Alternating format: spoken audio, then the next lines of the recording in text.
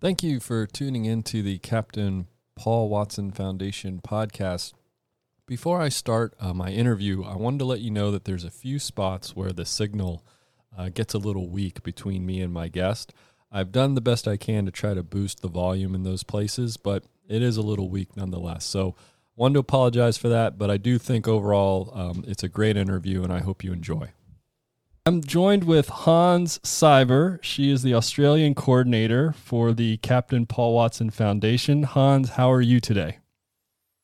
I'm great. How are you? Very good, thank you. It's wonderful. I really appreciate that you can join me. I wanted to start, Haans, with maybe you giving our audience some background as to how you got involved with everything and learn more about you. Oh, gosh, how I got involved. I started, it was back in, I think, 2010. I actually used to own a nightclub because I was in hospitality. That was my background. And I was doing some promotion for the venue online, and then I saw a dolphin being slaughtered on YouTube. And I was really, really shocked to see that footage. And this is way back then. And I didn't know anything about any of this, nothing at all. Very ignorant, naive, had no idea. And so I did a lot of research, flicking through YouTube clips and more. And the more I dug, the more I saw. And then over time, I sort of became addicted. This is all sort of like, YouTube, Facebook, and it was all new, and we still had the flip phones and, all that sort of stuff, showing my age, but anyway. And so I just sort of, for about 6 months, did more and more research. And then I found out about the dolphins in Taiji and what they're doing over there. And then I found out about, say, Japan dolphins, and I contacted Rico Barry and I said, I live in Melbourne. I own a nightclub. What can I do? And he said, oh, well, you can have a fundraiser. Or they emailed me back. Said you can do a fundraiser. So I did a fundraiser, and then and that's the first one I'd ever done. I had no idea what I was doing. And then I was like, well, what else can I do now? And he said, oh, well, they said you can, we're holding an annual protest at the Japanese embassy, and you can host the one in Melbourne. I was like, yes, great. Okay, I'll do that. And I'm like, what does that mean? Right. host a protest. How does that work? I had no idea. So then I had to learn how to start Facebook groups and try and get people to join. And then I got a phone call from the federal police because my name was on the website. And the federal police rang me up and they're like, how many people are you having here? What time are you starting? I'm like, I don't know. I don't know what I'm doing. So got to the day of the protest, and there was 15 people showed up to the protest. Right. They had a little mini fence around the front door so that we couldn't go outside the fence. Oh my God. And there were 15 police officers there. Unbelievable. and 2 federal police. And I was like, wow, that's just for me? Okay, sweet. Yeah. So anyway, we did our protest, 2 hours. We walked in circles, we chanted, and then we left, and that was it. But at that protest, I met a girl who she was doing an anti-whaling day protest a couple of weeks later, and she said, oh, I've come to your rally because I'm doing my first rally and I wanted to see what they're like. I said, well, you've come to the wrong rally because I don't know what the hell I'm doing. So then I ended up going to her protest a couple of weeks later at the steps of Parliament for anti-whaling day. And that's where I first found out about Sea Shepherd. And so she introduced me to Sea Shepherd, and I saw all these people in, the Jolly Roger T-shirts, and I was like, who are all these people? And I had been feeling this way for over a year, that I always thought I was alone the way I felt about the dolphins. And when I met these people from Sea Shepherd and the ships, for the first time, I didn't feel alone anymore, that the way I felt about these animals. And then after that, it just sort of steamrolled from there, and I learned more about factory farming. And then, suddenly 6 months later, I'm like, I'm going vegan. That's it. Wow. No more. I'm not contributing to this. And then I started volunteering onshore for the Melbourne chapter, and then started going to the schools and teaching kids about, ocean conservation. I had never been out there or anything, but it's just what I'd learnt along the way and from research and stuff, and talking to the crew members and, all that, and got to see the Steve Irwin and, the ship. And then eventually I just hounded Peter for like months every couple of weeks I'd send him an email and, I'm the education coordinator. I need to come on board this vessel. I need to do this campaign. Finally, he emailed back and he said, all right, you can do the first leg, which of course was my dream come true. And then, so I got on the Steve for Operation Relentless for the first, thinking, when they go back to refuel, I have to get off. But I ended up staying on, and I literally stayed living on and off the ships for 6 years after that.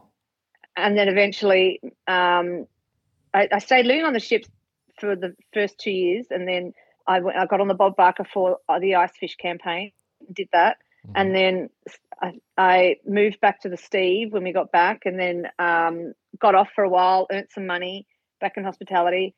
And then I did the next campaign, and then, and then just sort of went from there. And then eventually I just literally was going from ship to ship, Melbourne to Africa to, wherever, and just going around and I managed the Ocean Warrior, I managed the Steve, then do a campaign in Tanzania, and then flew back, and I had one day in Melbourne, and then back on the Steve, and then a week later off on another campaign. And that was kind of like my life at the end of my 6 years. And then I got a bit of burnout, a bit exhausted, and then took some time off. And then I went back in this year, 2022, I finished on the Ocean Warrior in 2019, at the end of 2019. And then I went back onto the Sharpie for Conservation Society in May, June, July this year. And that's when I left early, when I found out that they were changing the name and all that sort of stuff. And they had kicked Paul out. And so that was sort of like sorry, I didn't sign up for this. Right. I'm not impressed with Paul's treatment. The hard part for me was the love I had for Peter and Alex, and to see this sort of happening, and it just really, it still is a little heartbreaking when I think about it, and then Peter, who I idolized, when Peter first came onto the Steve on my first campaign, and I was this quartermaster who had no idea what I was doing, no idea. And the cameras are in your face for whale wars, and the captain's asking me something, and I'm just like completely, I don't know what you're talking about, because I knew no navigation, no nautical terms, nothing. Right. And then Peter comes on board in the middle of Antarctica. He came on board from the Bob. And he walked straight up to me and he gave me a hug and he goes, "Hi, Haans." And I almost melted. I was like, wow. Peter remembers my name. Yeah. Wow. Oh, my God. I was so like, wow. I was so starstruck with Peter. I was just like, God, you're so amazing. You're so inspirational. You are what makes me want to do what I do, and sign my life away to the whales and the marine life, and, fight for this cause, because you're so amazing. And so to fast forward to today and having what's happening now, it's quite heartbreaking and sad and unfortunate. So but this is where we're at. Wow. Well, so you brought it up, so I do have a question for you about that, which is, how have people in Australia reacted to that breakup between Sea Shepherd and Captain Watson? I think Paul has definitely, like a lot of people see Paul as the base, the backbone of the organization, and to see him outed the way he was. And I think it wasn't even, look, Paul is a human being. He's not perfect. None of us are. The reason that he's so vocal is the reason he's a good activist. Yeah. And, when you take all that aside and you look at what that makes that man who he is, then you can appreciate the hurt and anger he's going through, and the devastation of being shafted by your best mates, and so I feel for him for that, and I think a lot of Australian people do. Australia is very supportive of the cause. We are very ocean aware, and a lot of surfing here, a lot of water babies. Australia is we're our little island on our own, so we can appreciate that. And Sea Shepherd was the fighters for that cause, and Paul is the backbone of that. And I think it wasn't so much that this happened to him. It's the way it was done. It was just sort of very underhanded and very hiding a lot of secrets, and the silence that came from Global, I don't think did them any favors, even though they probably think it did. But, you know, the messages, the amount of messages and emails I have received since I decided to take this role on, even before I took the role on, because I did make a post about what happened in Mexico, and that kind of started a few things. But it's been nothing but positive. A lot of support, especially from veteran crew members who have all been sort of shafted at some point or another by someone, mostly people in Sea Shepherd Australia. And they've reached out and they've, you know, told me their stories, and it's pretty heartbreaking. And some people have gone public with it, and some people have kept it quiet because they don't want to get involved. But the support has been huge, and I think, you know, at the end of the day, and I've discussed this with Paul a lot and a few others, that we don't care who you support. You know, we feel that there should be more organisations out there doing what we're doing. If there was, the workload wouldn't be so hard on us. You know what I mean? It wouldn't be so much. You know, and if we could just all focus on the cause and not worry about who's supporting who and who's saying about who about what, and, you know, all that, just let it all go and move forward. It's done now. It's done. Yep. You know, we just need to move forward and focus back on what the cause is. And that's now Paul's got a ship, and, you know, I can't wait to see it. And, you know, so we're moving forward. And this is the thing. It only just fuels his fire. Oh, yeah. Really. Yeah, absolutely. And, you know, in the conversations I've had with Paul, you know, he's gun ho. I mean, he's ready. And it is neat to see him with that enthusiasm and that rekindled spirit that he has now. And that's the thing. That's the thing, that all these people who have followed Sea Shepherd all these years is because of that spirit that Paul has, that has got everyone, you know. I mean, like I said to my mum, Paul is like a bull in a china shop. You cannot stop him. Nope. You know. Yep. And you know, so and that passion that he has is what gets everyone else off their bum to do something and get involved as well. And if that's what it takes, then that's what it takes. So if it means that Paul's going to get a bee up his bum and start writing stuff on Facebook and get everyone on, you know, come on, let's go, we've got to do this, then let's get up and do it. Yeah. You know? So, and you can tell within a couple of months he got a ship. So oh yeah, you know, no, he's already crewed. Yeah, he's Paul Watson. He gets things done. It's incredible. So okay, so you're the new Australian coordinator. So what are some of the challenges, I guess, of, you know, starting from scratch and just kind of picking up this new organization now? Oh, look, I think the challenges I'm finding. Well, one, I know that I'm not going to do the mistakes that Sea Shepherd has done. Right. Definitely. And I've learned that. And my job during the day is I'm a private investigator, and my specialty is work cover bullying, harassment, and sexual harassment. Oh wow. And that's what I the site claims, they're the ones I like the most. Yeah. But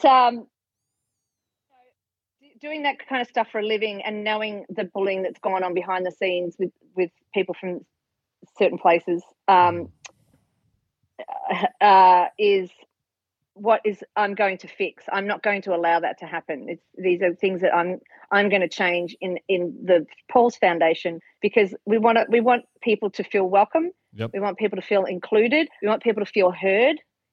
There's ideas that people have, then please bring them to us, because I know of so many people that have tried to bring ideas to Sea Shepherd and have been rejected and never brought to the board, never discussed. So those are the sorts of things that we're going to change. It's just navigating around all of that and getting everyone all involved. And I already have a team here that I work with who are all veteran crew members who are very passionate, who are all from old school direct action Sea Shepherd, you know. So having those sorts of people on board to be my backbone is what's going to help us move forward and be successful and do successful campaigns, from land and from sea. Yeah. Oh, that's wonderful. It's a breath of fresh air. You get to learn from the past mistakes and kind of try to make things better moving forward. That's awesome. Yeah. So I wanted to ask you, moving into 2023, are there any fundraisers? Are there any goals, anything like that you all are planning? Or are you still in that, planning stage of we're not really sure yet? We have got some things in place that we're looking at doing. I don't want to give away too much detail, but we are certainly going to be moving forward very quickly. And we have got some fundraising ideas already put together that we all agreed on, that we're very excited about. And, at the start of the year. So, it's a team effort. We're doing it all together, and discussions, and there's a lot of talk behind the scenes going on. Okay. And we're trying to stay focused on that, and then focus on the negative of the past. Right. Yeah. So if someone's listening to this podcast and they want to help out, they want to get involved, how should they go about getting in touch with you and with the Australian chapter? Well, if they want to become a volunteer, then the best way is to go through the Paul Watson Foundation website, which goes to Tiffany, and then Tiffany sends it to me. Right. Yep. And then, but if there's someone has an idea for a campaign that they want to do, so there's sea turtles that are being split open and the eggs taken out up north Queensland area.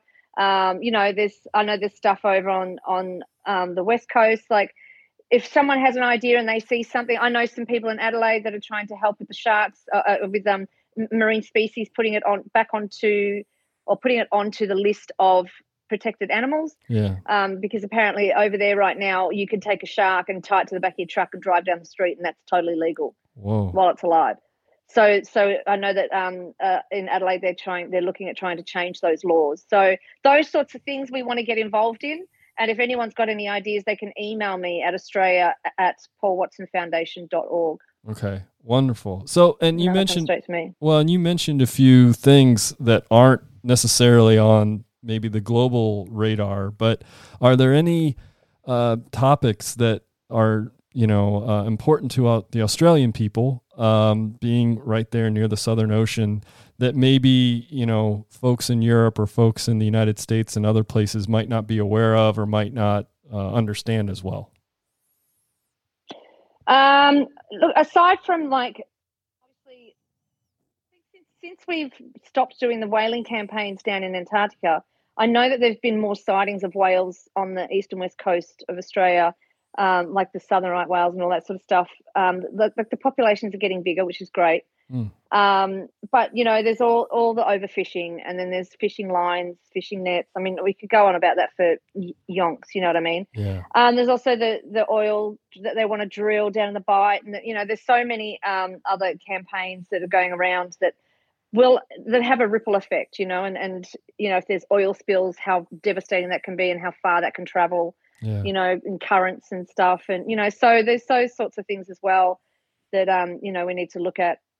Yeah. For the future, big campaigns, but it's a lot of work and a lot of planning. Yeah.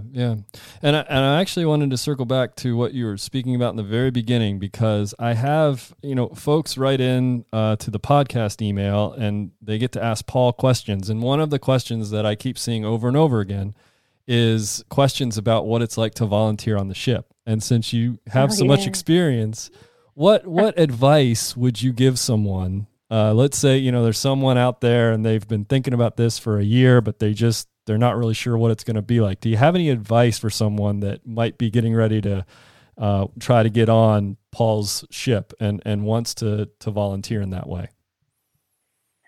Oh, look, I honestly believe, I think if you really want to apply, you should apply. Doesn't matter what your background is.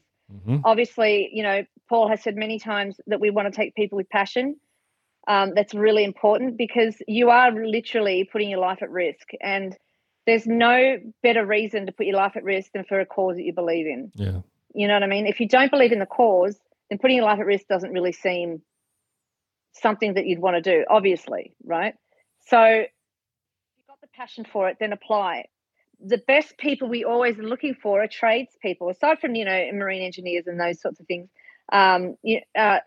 Cooks, quartermasters, bridge team, and then you've got the deck team. And, the deck team gets to do all the fun stuff. But aside from the cleaning of the ship, they get to do the fun stuff. Okay. But I highly, highly, highly recommend it. And this is the one thing I will forever owe Sea Shepherd my thanks to, is the opportunities they gave me to do what I did and volunteer on the ships, because it's such a life experience to go out there and fight for a cause that you believe in and stand with people who feel the same way you do. Mm-hmm. And, it's just like you take in that aura around the ship of all these beautiful people who are fighting for the oceans and fighting for the animals and fighting for the future generations. So if you can apply, then apply. If you've got skills, then we want them. There's sometimes, boilermakers, welders, carpenters, plumbers, cooks, kitchen hands, like all those sorts of people, hospitality, anything, we will take them on. And doctors, nurses, vets. We've even had a vet as a medic before. Wow. She was amazing, Wow, yeah. So, yeah. So, you never know where you might fit in somewhere, I mean, and also I've also had, when I was managing the Steve, I had a deckhand who didn't get along with the bosun, and there's always sometimes there's conflicts there. And that happens. Doesn't matter where you are, right, ship or not. And she wanted to get him off the ship, and so instead of getting him off the ship, I moved him to a different department, and he excelled, and then became an officer after that, and went on further campaigns. And we almost lost that person because I think sometimes you got to dig a little bit deeper. As the investigator I am, right. Dig a little bit deeper and find where those people fit in. Sometimes they might end up in the galley, but they don't really like cooking. So, right. Well, why don't you try navigation then? Maybe you like some navigation, or how about doing some deck work and rust repair? I love rust repair. It's so satisfying. That's awesome. When you get that needle gun out, you get rust repair with a needle gun. It's so satisfying. But yeah, you know what I mean? It doesn't matter really what your background is. If you really want to apply, then apply. I'd say just do it. Okay. Well, that's great advice. And I hope, because like I said, I have gotten emails, and I know other folks are getting emails. And so that's wonderful to hear from someone that's lived it, that's experienced it and done it, been there and seen all the waves and everything. Yeah. Yeah. So is there anything, I guess, that we didn't talk about that you might want people to know about the Captain Paul Watson Foundation Australia chapter? I just would like people to know that if they have something to say, we will listen. And, that we welcome anyone on board with our team.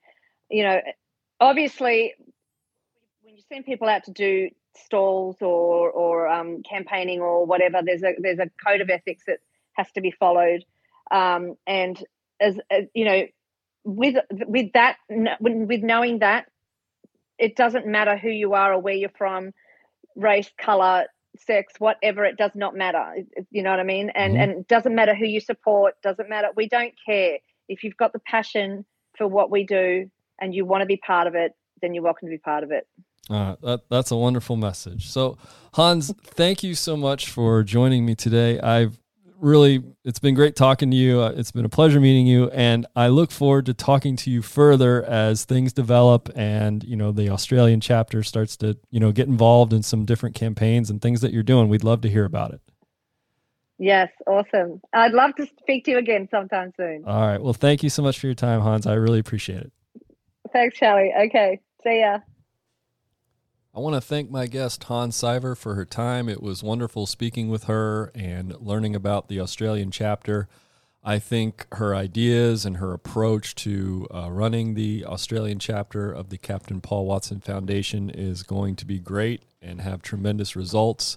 And I really look forward to catching up with her down the road and seeing the good work that they're doing down under.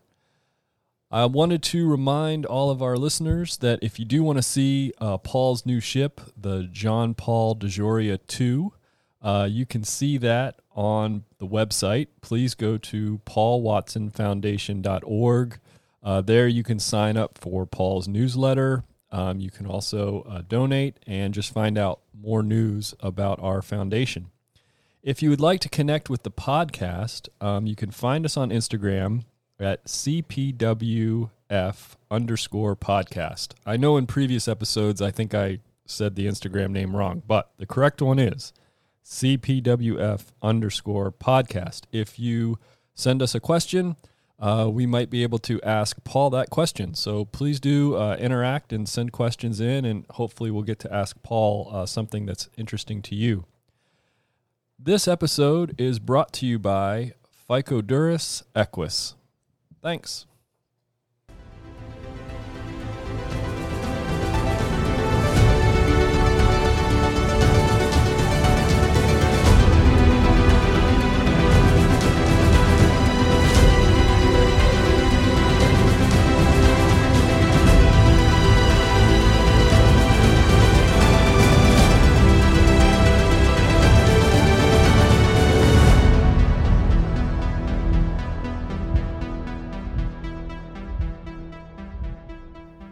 If the oceans die, we die.